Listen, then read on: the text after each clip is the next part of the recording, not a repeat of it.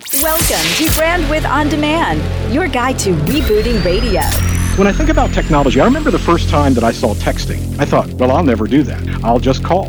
It's difficult to predict beyond your own headlights in life. I'm seeing things done that I never imagined. We don't know which technologies are going to take hold, and you don't want to be a dinosaur.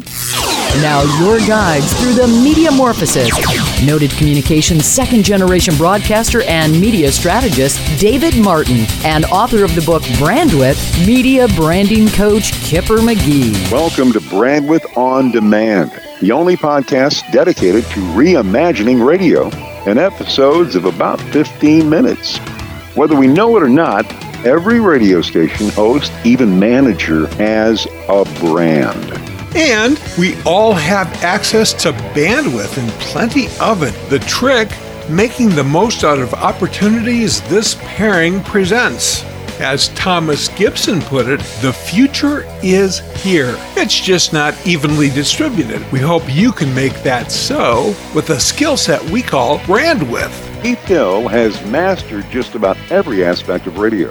Since 1992, he's been successfully helping stations raise their ratings and teamed up with famed programming mind Moon Mullins in Nashville as a consultant specializing in country. Now, he serves numerous formats, including the 70s, adult, contemporary, even news talk. Perhaps most famously, Keith is recognized as the world's leading authority on music scheduling, providing advanced coaching for services ranging from Music Master and all the others. Prior to being a successful programmer, Keith was also an air personality at Philly's legendary WFIL, as well as WXTU and WYNY in New York. Brandwidth On Demand is happy to welcome the Unconsultant, Keith Hill. Yay! Thanks so much, David.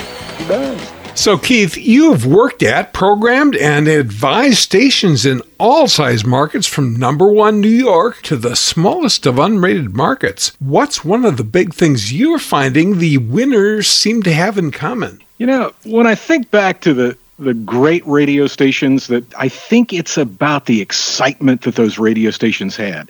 In every radio station, there's two things, hardware and software. That hardware, the transmitters, the towers, the consoles, the microphones, that's not what makes a radio station special.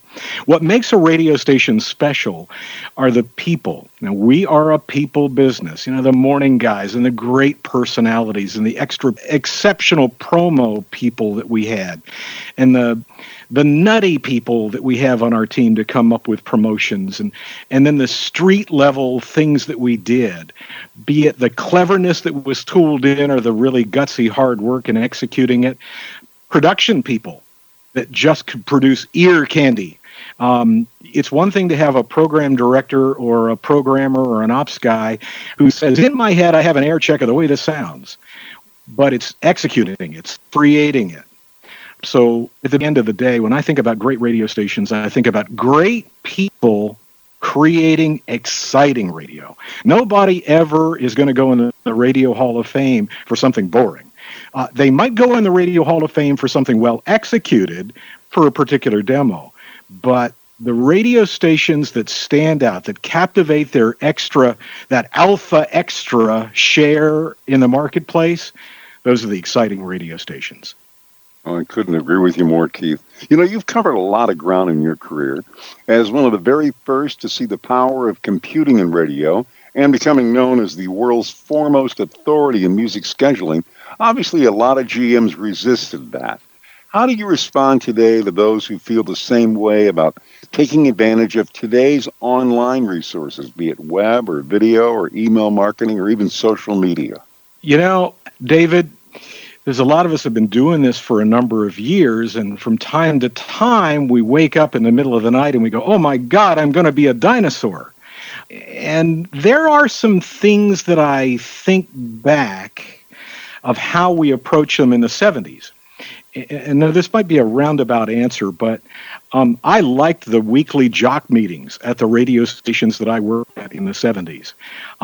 I liked the coaching that I got. I liked the intense scrutiny before and after the execution of a promotion. But when I think about technology, I remember the first time that I saw texting. I thought, well, I'll never do that. I'll just call.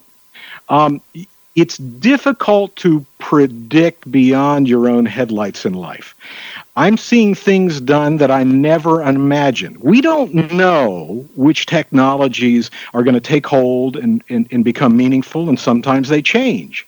Today, if you go into a Walmart or Target and you're looking for a portable radio for your home or your bedside, it's pretty difficult to find one, or certainly a good one. Radios seem to be disappearing. The consumption of what we do is still there, but the truth of it is, in your radio station, if you're not addressing Apple CarPlay or Android Audio and thinking about an app for that dashboard, I go back to when we were bolting an FM converter to the bottom of the dashboard so we could get those FM radios. There's always technology there, but today, if you don't know what Zap Media is and an Alexa skill, you better learn fast, because your radio station is going to be consumed that way. And as much as I'd like to think there'd be a radio in your living room and a radio in your bedroom and a radio in your kitchen, doesn't matter. If they bought that smart speaker and they say, Alexa, turn the light on, Alexa, turn the light off, and as I do that, lights are flickering here. But when I think about the consumption of our radio brands, it's perfectly fine. The world goes to those Amazon Echoes and Amazon Dots. Be there. Explain it on the air, how to turn the skill on. There may not be an AM/FM radio in the living room or bedroom or kitchen these days, but if there is an Alexa or an Amazon Alexa or Amazon Dot, you better know what the Zap skill is and the skills, and teach your listeners how to use it, because they'll be consuming your radio station. It'll just be through that device rather than a tunable AM/FM radio. One of the other things that's happened is, I thought, well, streaming's going to be very important, and that's going to happen on a laptop computer.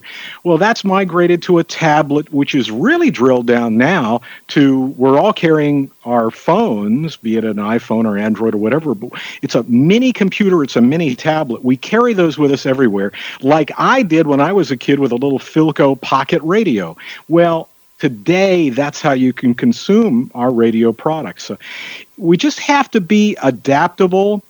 And it's the guys and gals that I'm afraid of. You don't want to be a dinosaur, because if you say, nah, we're just going to care about what goes through the FM signal of our radio station or the AM signal of our radio station, my fear is that you'll end up a dead rabbit roadside.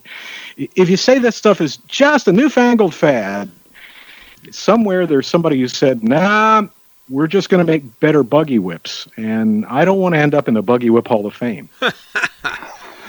Keith, you've worked with some of the brightest minds in broadcasting, including the legendary programmer Moon Mullins. What's one piece of advice that Moon shared with you that you still find relevant today? Just one, huh? Moon was brilliant. I picked from a basket of thousands. But when I think of Moon's passion for this business, and then when we'd roll up our sleeves and work on one radio brand and one group of professionals that were going to build a big radio station, it would be that Moon would say, make the circus the biggest one in town, more elephants, better high wire act, more balloons, biggest spotlights in the sky. Just make sure that you have the biggest circus and crush the other guys. I always love it when a manager says, well, we can't do that. And then I start to think, now I think we're on to something. I'll tell you a couple of stories. And, well, one story is just prior to this Christmas, I had a radio station. We always discuss what's the big toy or giveaway item this season. And while we couldn't afford a lot of the Amazon Echoes, the Dots were pretty inexpensive. So we bought a bunch of Dots, and we played Connect the Dots to win a Dot. Brainstorming is a great technique. And if you put 5, 6, 7, 8 people in a room and they start brainstorming, at some point we start to laugh about something. That is my marker for, hey, that's a good idea. Let's put it on the radio. We are with the amazing unconsultant himself, Keith Hill. Somebody you'd like to hear from? Well, we'd love to hear from you.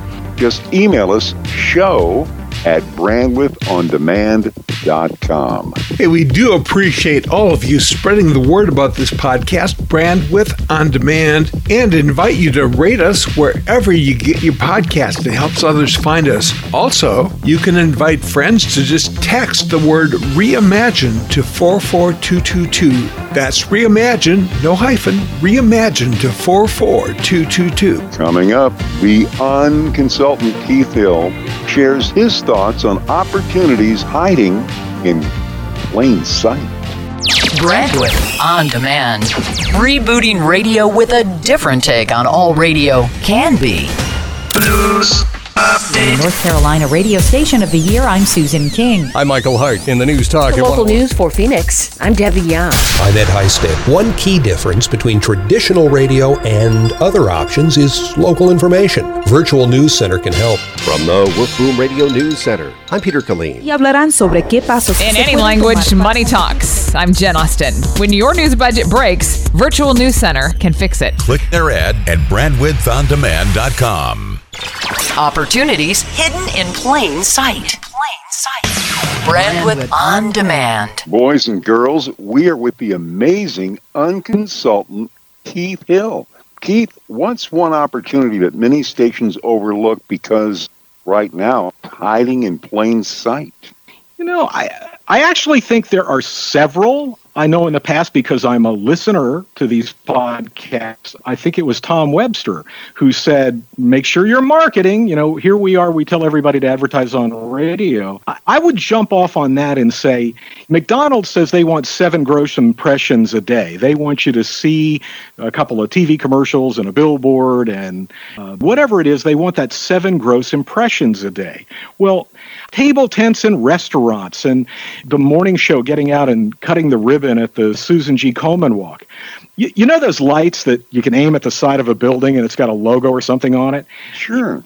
Yeah, well, you could get those, and when there's events in your marketplace, put up your logo and even customize it for the event. Happy 4th of July from David 108. Some of this is a matter of putting your brains back to it. Some of it is shoe leather. You might not have a bucket load full of cash, but do you have a grocery store or a cupcake shop in your marketplace that'll make a custom Keith 109 FM cupcake?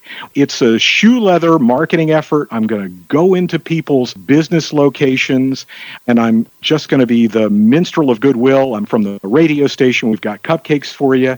We're going to come out to you. We're going to see you in the marketplace. Concerts are always a great opportunity. For example, if it's a country radio station and a country concert, well, you want to be part of it. You want to be there.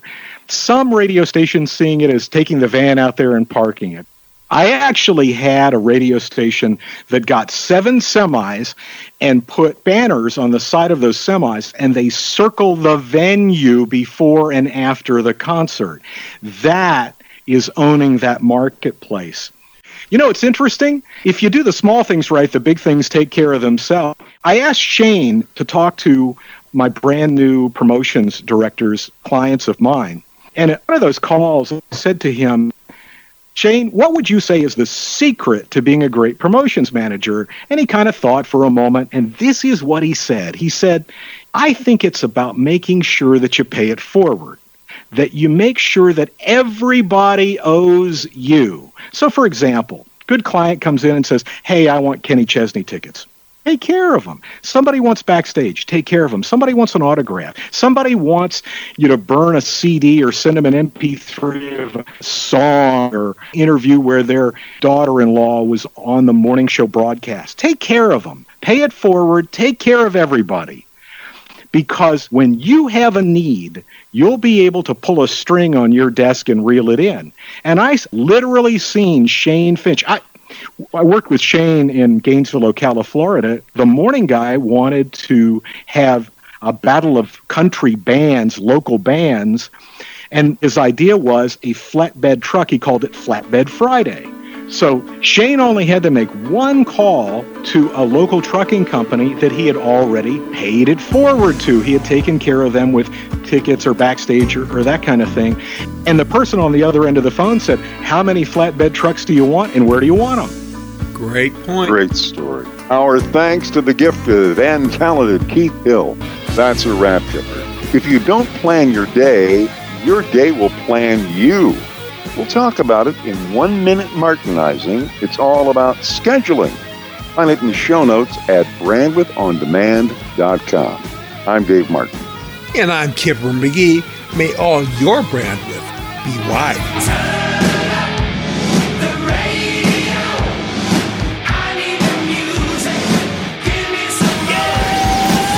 Any reuse or redistribution of Brandwidth On Demand without the express written consent of the producers is greatly appreciated. While you're at it, if you like what you're hearing, please subscribe and rate us in the iTunes Store or wherever you get your podcast. Your feedback helps others discover Brandwidth On Demand. Not your average quarter hour. Dave Martin and Kipper McGee. Brandwidth On Demand.